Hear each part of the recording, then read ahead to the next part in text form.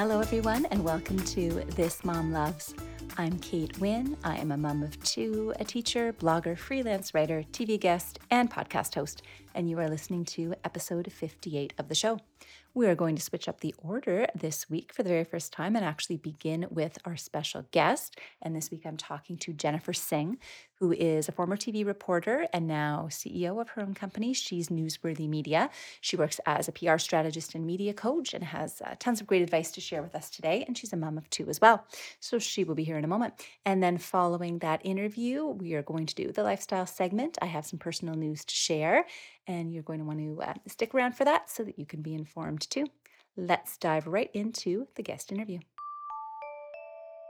I'm very excited to introduce my guest this week, Jennifer Singh. Jennifer is a former TV reporter turned CEO of She's Newsworthy Media, working as a PR strategist and media coach. And she is also a mom of two. So excited to have you here today, Jen. Welcome.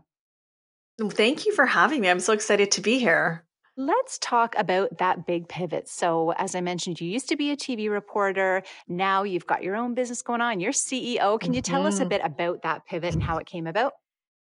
I think, I worked in corporate for so many years, and corporate really is when you're working in a newsroom, you're working for a private organization. And I was struggling to have kids actually between 2010 and 2013. I got pregnant and then a couple weeks later found out that I was getting laid off. And most people would have panicked. I didn't panic. I was actually really thrilled because I knew that I kind of outgrew the corporate life and the hours. And I knew that because we were trying for so long, I had this vision that I was going to be that mom that stayed at home and somehow managed to work and watch kids at the same time.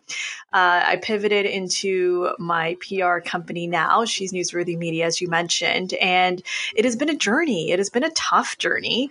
And I think it's funny because a lot of people have been struggling with the pandemic, but I feel like this has been my reality, trying to balance the kids as well as balance the business. So we are in a great spot right now. My husband is now designated stay-at-home dad until the pandemic is over, and I'm just focusing on growing the business. And I know you offer a whole lot of different things through your business. I'd like to talk a little bit about your media success coaching. Can you tell us a little bit about that and how it works? Yeah, so PR is a mystery to a lot of people, especially entrepreneurs or even those who work in corporate. And I really honed in on the fact that when I was a reporter in the field, getting that perfect expert was sometimes a challenge. And I noticed the trend happening. It was mostly men that were being interviewed, right? So those were the go-to people. There wasn't a lot of women as experts. And we see this as well across the board when it comes to literature. We know that mostly fiction writing is done by women, and mostly thought leadership writing for the most part is done by men. So it was kind of like a correlation. So when I developed media success coaching, it was a combination of really trying to hone in on empowering women to be able to eventually do their own PR. But I totally get that you need help navigating. You need help with your strategy. You need help figuring out why you're newsworthy. You need help editing your pitches. The pitches are the key things and the hardest things to do. And for women, especially showing up on camera. We know how important that is now, especially now with the pandemic and everything's in the virtual space. But that coaching so that you can be your best self, you can be authentic and not be insecure about how you show up. So media success coaching has been really successful. I get to work with really amazing women entrepreneurs, and the program is really just flourishing. And what kind of impact has COVID-19 had on your business overall? I would say it was a major struggle in the beginning because we have two kids, 2 and 5, and they are very high energy. And the thought of having them home was crippling as many parents are experiencing that. And we did make the tough decision because we are in a hot spot in Canada to pull them out of school, both of them, and we haven't sent them back. So it's been a bit of a juggle. My husband also got laid off. So that meant that I am now the breadwinner, and it shifted things. I would definitely say there was a lot of uncertainty and panic in March, April. And then I just kind of had a quiet moment and I said, okay, if I'm going to get through this, then I got to get my head on and I really need to sit down and focus. So what's happening in our home works for us. We are not people, I don't really share this a lot of the situation because people feel sympathy, but it works for us and it's really good. Like we are happy, we're healthy, we're safe, and I'm excited because obviously I get to focus on my business. And obviously the working from home challenge is so different with little ones at home and, if they could be at school and all of Mhm. that. But generally speaking, having a business that runs from home, are you enjoying that? Do you ever wish that, I was just going off to the office today as opposed to working from Mm. home? Is it kind of hard, the boundaries and that sort of thing? How do you navigate it? So I'm really, really focused with my time, but definitely when the kids were both in school, my husband was at work and I was here at home by myself. It was lonely. And the thing that broke that up was, going out to speaking events and being able to network. And we now know we can't do that. We can't do that in person. So that has been something that's been taken away. But of course, that's now all in the virtual space. At the same time, it is very much a challenge to be in a room in the house where the kids have access to you. So if I need to, I barricade the door. I have door locks on my doors. And I find that by the end of the day, because the kids know that they can have access to me by 5 o'clock, they are mom, mom, mom, mom, mom, mom, mom, right? So it's really hard to get a break. Whereas if I was in a traditional job, you would get a cushion. You would get a cushion of time, either driving in your car, commuting home, on the train, something. You would get a cushion. So we're working at home to build in a cushion for myself and then also for my husband, because of course, being with kids all day is exhausting. Yes, so true. So some people who are listening might not necessarily be ready to, fully commit to sign up for one of your programs necessarily, but I know that you have such amazing content. I mean, on your site, and also you offer a lot of great things through your social media accounts and sometimes little freebies and that sort of thing. So I'm curious to know, do you kind of have a strategy for your social media? How does that all work?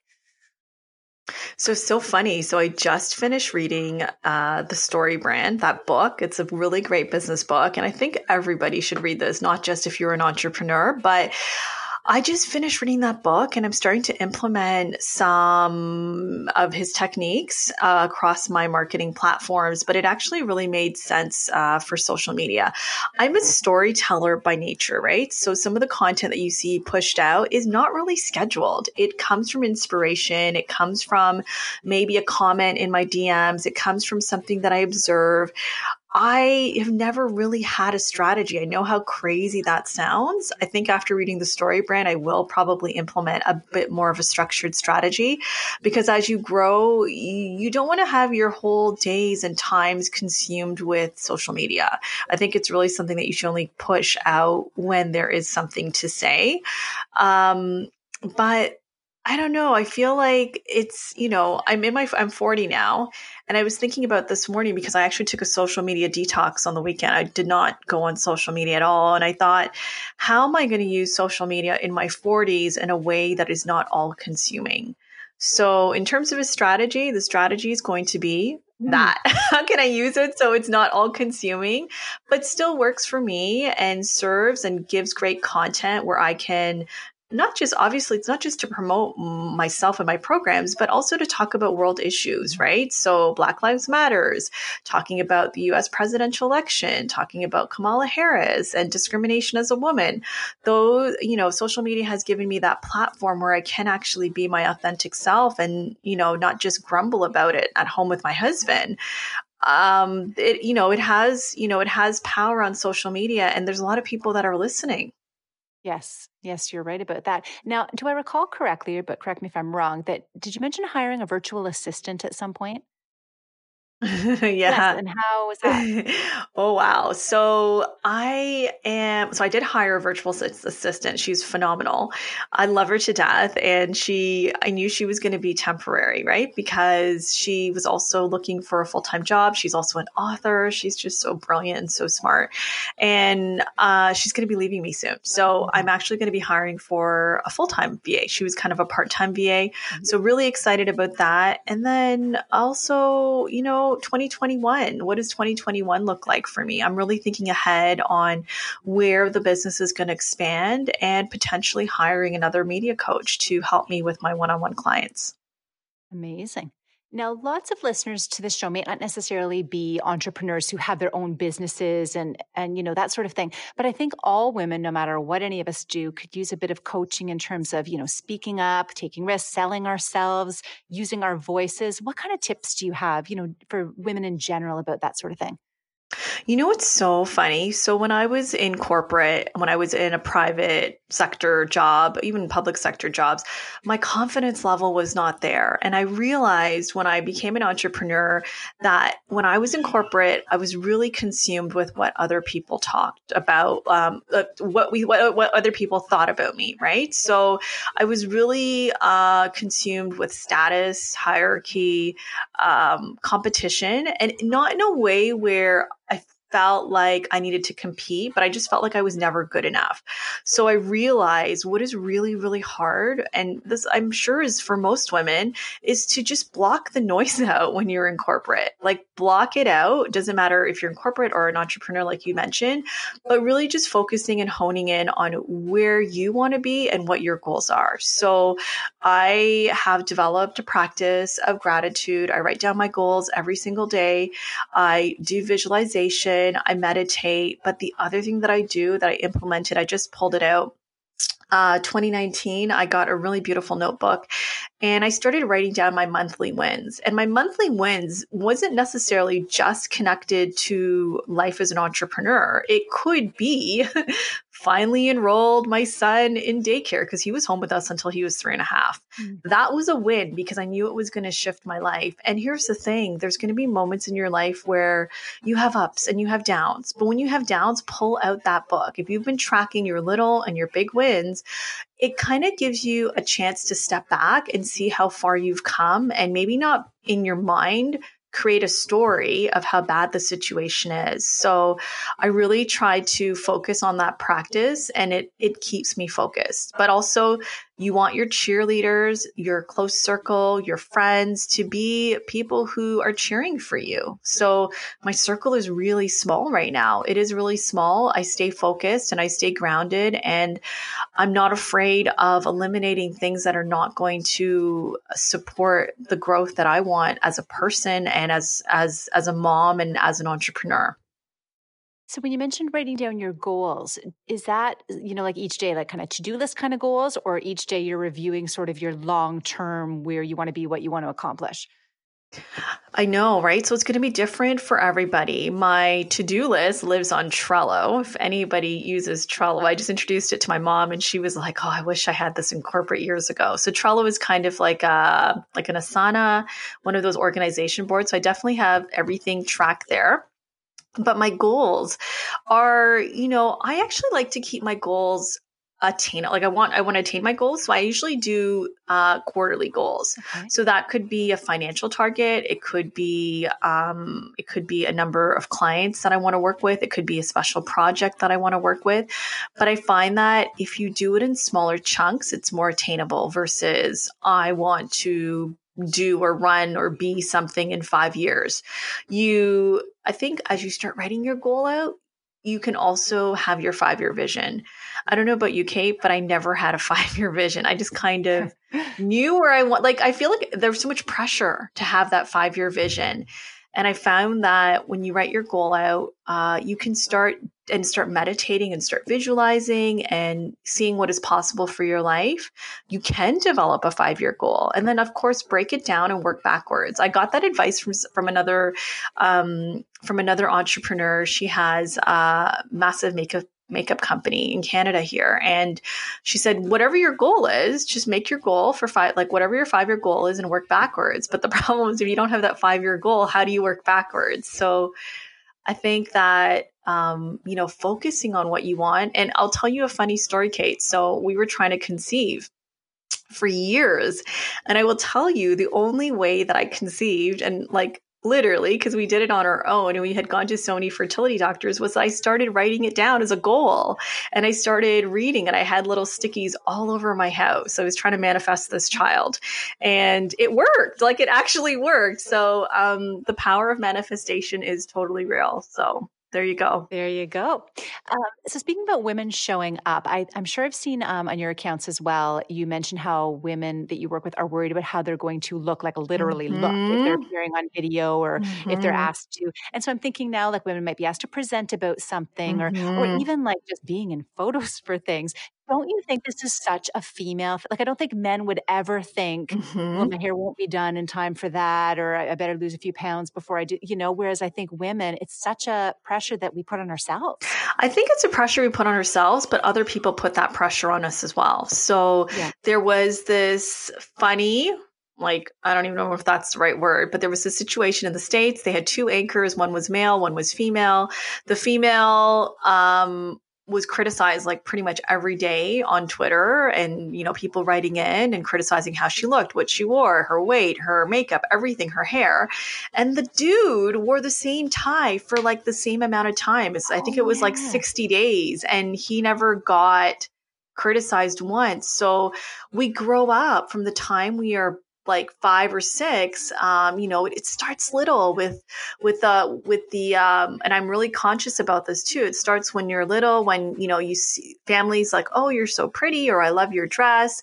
Whereas, we're not focusing on girls' intelligence or their smile or, what they have to offer, their creativity. So that kind of starts, I think, when you're a child. It's embedded in you as you're a teenager. And then as you're going into your 20s, it's still kind of there.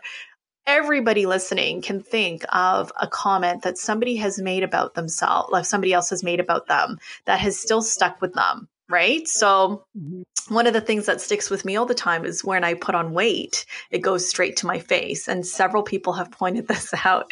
So imagine being on TV and having people point out your weight, not only on Twitter, but then also family and friends, and that sticks with you. So if you do not have your identity and who you are and strong in what you believe in as a person and what you stand for, those things will creep in. Those things will definitely creep in, and it can overtake your identity. So some of the common things that I hear, this is going to be, this happens every day now.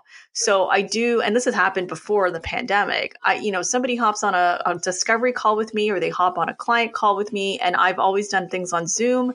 I should have bought stock. Clearly, I wasn't in on that before, but they apologize. That's one of the first things. They apologize for showing up on camera the way they did. And even before I, was chatting with you, I was like, oh, am I going to be on camera?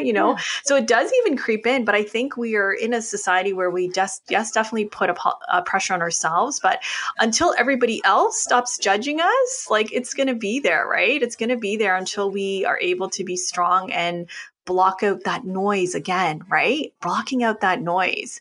Yes. Totally. I'm going to switch gears a little bit now, and let's talk about the huge anti-racism movement that we saw online with Black Lives Matter during quarantine.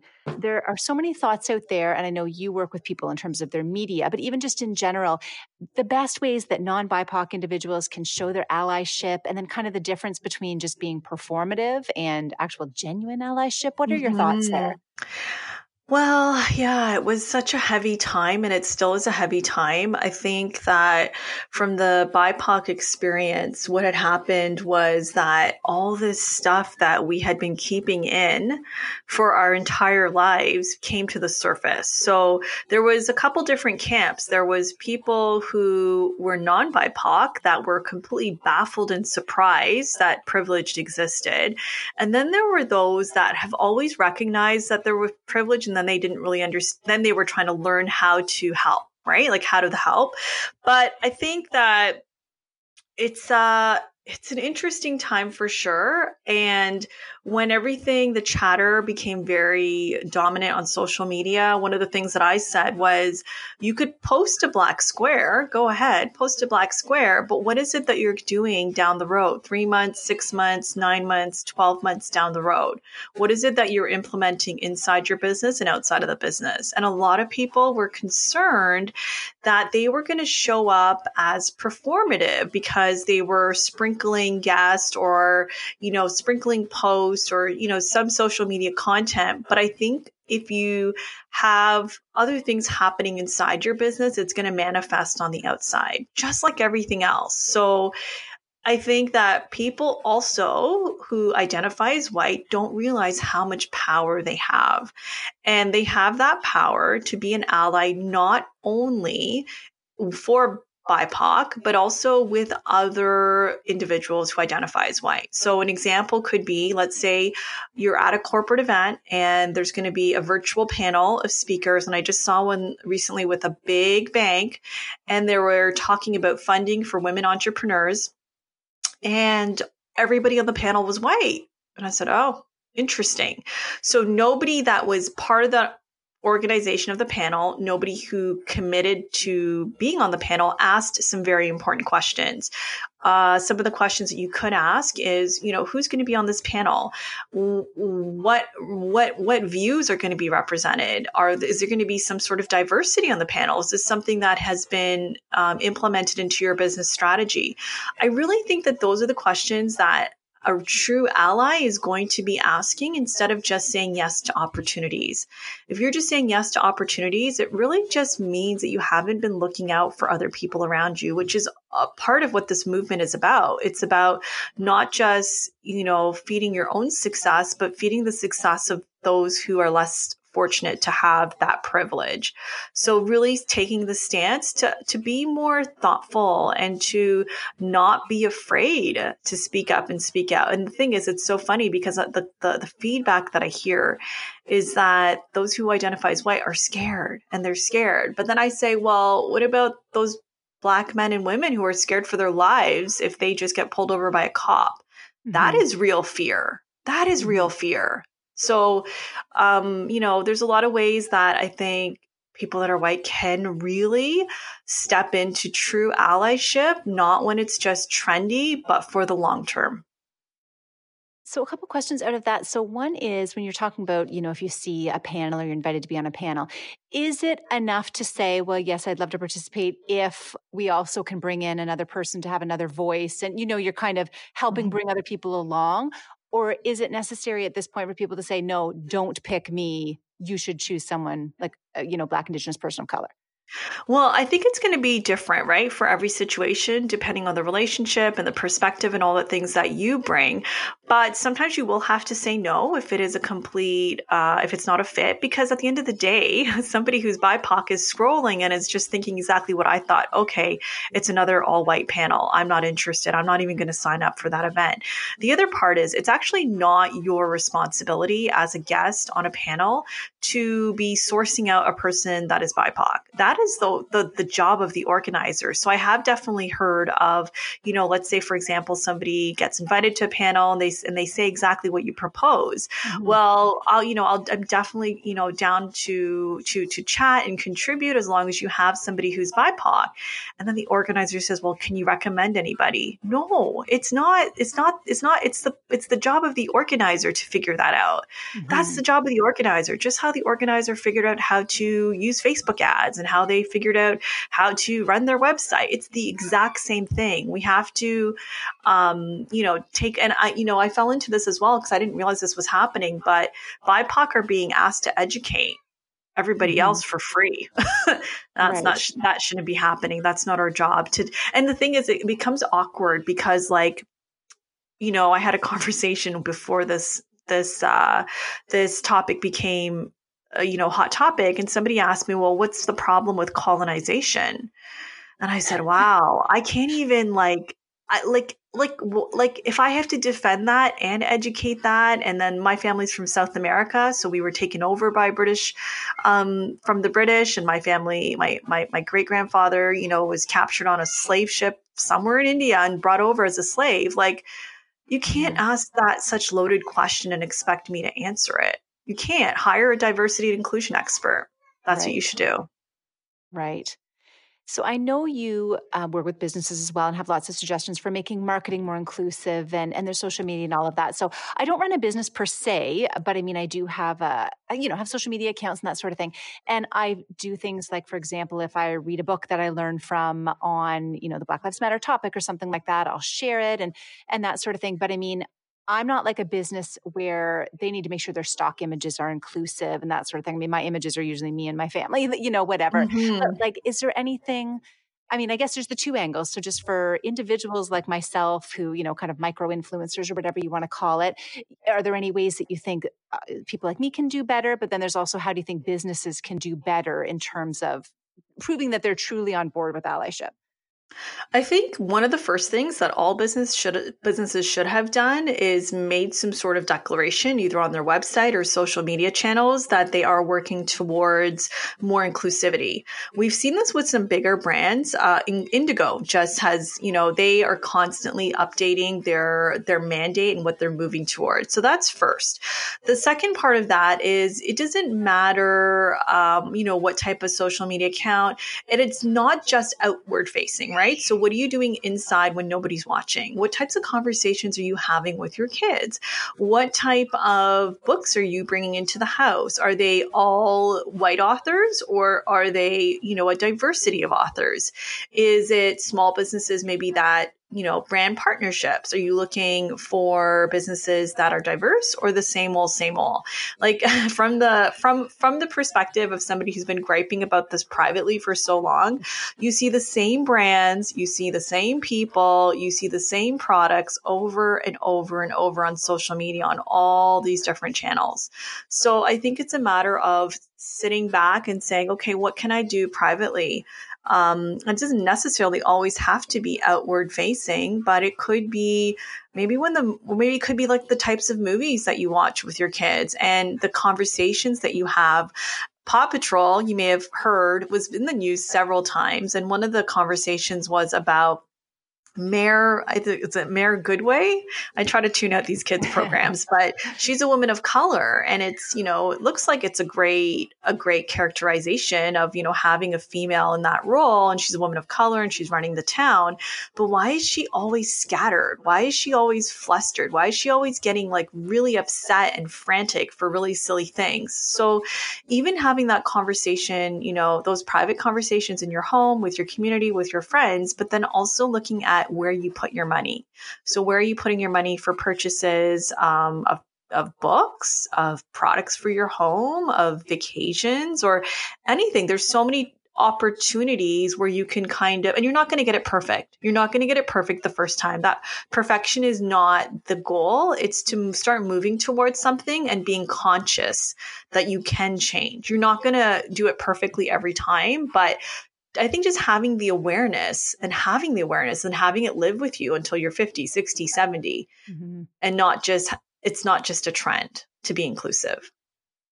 Such amazing insights. Is there anything that we haven't talked about yet in this conversation that you want to mention or that we should delve into? Man, we've gone through it all. All right. I think, yeah, I would just say like the mindset piece, right? We are living in a pandemic right now. We don't know how long it's going to last. And just the gratitude and being mindful of what we do, how we support one another is really important. I think it's going to take us through to the end so we can all, go back to a bit of a normal life. The last thing I want to ask you is, do you have a This Mom Loves or some sort of favorite thing that you could share with our listeners? I use every day the Calm app. So, I've been talking about meditation through this whole conversation, but I invested in the paid version of the Calm app. I've been using the Calm actually since I was trying to conceive in 2013. And I took a break from it, but recently, probably about a year and a half, I invested in it. And what it's really good at, it has a million different meditations. It has sleep stories, and then it has master classes. It has celebrity guests, and they too are moving towards being more inclusive. They can do a better job with their images, but the guests that they have on, they have definitely been more inclusive. So I would say it's one of my best purchases this year. Awesome. So I will have links for where you can all find Jennifer Singh and everything to do with She's Newsworthy Media in the show notes for this episode. Thank you so much, Jen, for being here with me today. Thank you so much for having me. Moving on to the lifestyle segment, I thought it would be a better fit after the interview than before with the news that I have to share. But I do want to let listeners know that I will be going on a little hiatus from the podcast because this past week I was diagnosed with breast cancer. And found a tumor. It's very small. We don't think that it has spread, but of course we won't know more until the surgeon goes in and maybe more testing. But I am meeting with my surgeon actually on the day that this podcast comes out, so I will have more information to share. And I do plan to write up a blog post sometime this week with, just information. I'm getting a lot of great questions about how the lump was found and next steps and all that sort of thing. And I do want some more information from my surgeon first before I can kind of put together the facts. I was told to expect surgery within a couple of weeks of meeting the surgeon. And we will go from there. I'm not sure if I'll require any treatment after that or not. Again, it'll be sort of a wait and see, but I definitely do want to use my platform to inform people about all of these sorts of things. And I will be doing a blog post that you can look for on thismomloves.ca. It won't be there the day this podcast episode comes out, but hopefully within a few days when I wrap my mind around everything. And not only do I want to be able to help other people, but it always does make me feel better to write things down. And of course, that will also depend on how I'm feeling mentally and everything. Sometimes you're just not in a place to want to dwell on it. I know as I record this, I've only had the information for a couple of days because it seems like best case scenario, because it seems very hopeful. I'm staying kind of positive, as much as I can. I went back to work the next day, so teaching kindergarten and just keeping busy until I find out more about my surgery. And the kindergarten kids definitely help keep my mind off things, which is good. The hardest has been the couple of nights sleep that I've tried to get since getting the news, because you can be really positive in the daytime, but as with anything, the middle of the night is kind of hard with all those thoughts going through your mind. But I can tell you, I shared first with immediate family and close friends, and shared with my staff, and and then kind of the wider messages getting out there, and already just overwhelmed by the love and support that I have. Between family and friends and workplace, and all those lines kind of blur. So many different types of family, and I'm so lucky to have the support systems that I do. So I'm already off to a huge advantage there, and definitely hoping for the best. I would love to be kept in your prayers or your thoughts, or however you send your intentions. I would appreciate it. So keep an eye on the website, thismomloves.ca, and my social media accounts. You can find me on Twitter and Facebook at thismomloves, and on Instagram at KateThisMomLoves. And I will be sharing as I, feel comfortable and able to do so. Again, if you want any information from this episode, you can find it at thismomloves.ca/podcasts. And this was episode 58. Thank you all for being here. Thank you to my wonderful sound editor, Lucas Sound. And I know until the next time, I will certainly be trying to take care of myself. So please do the same and take care.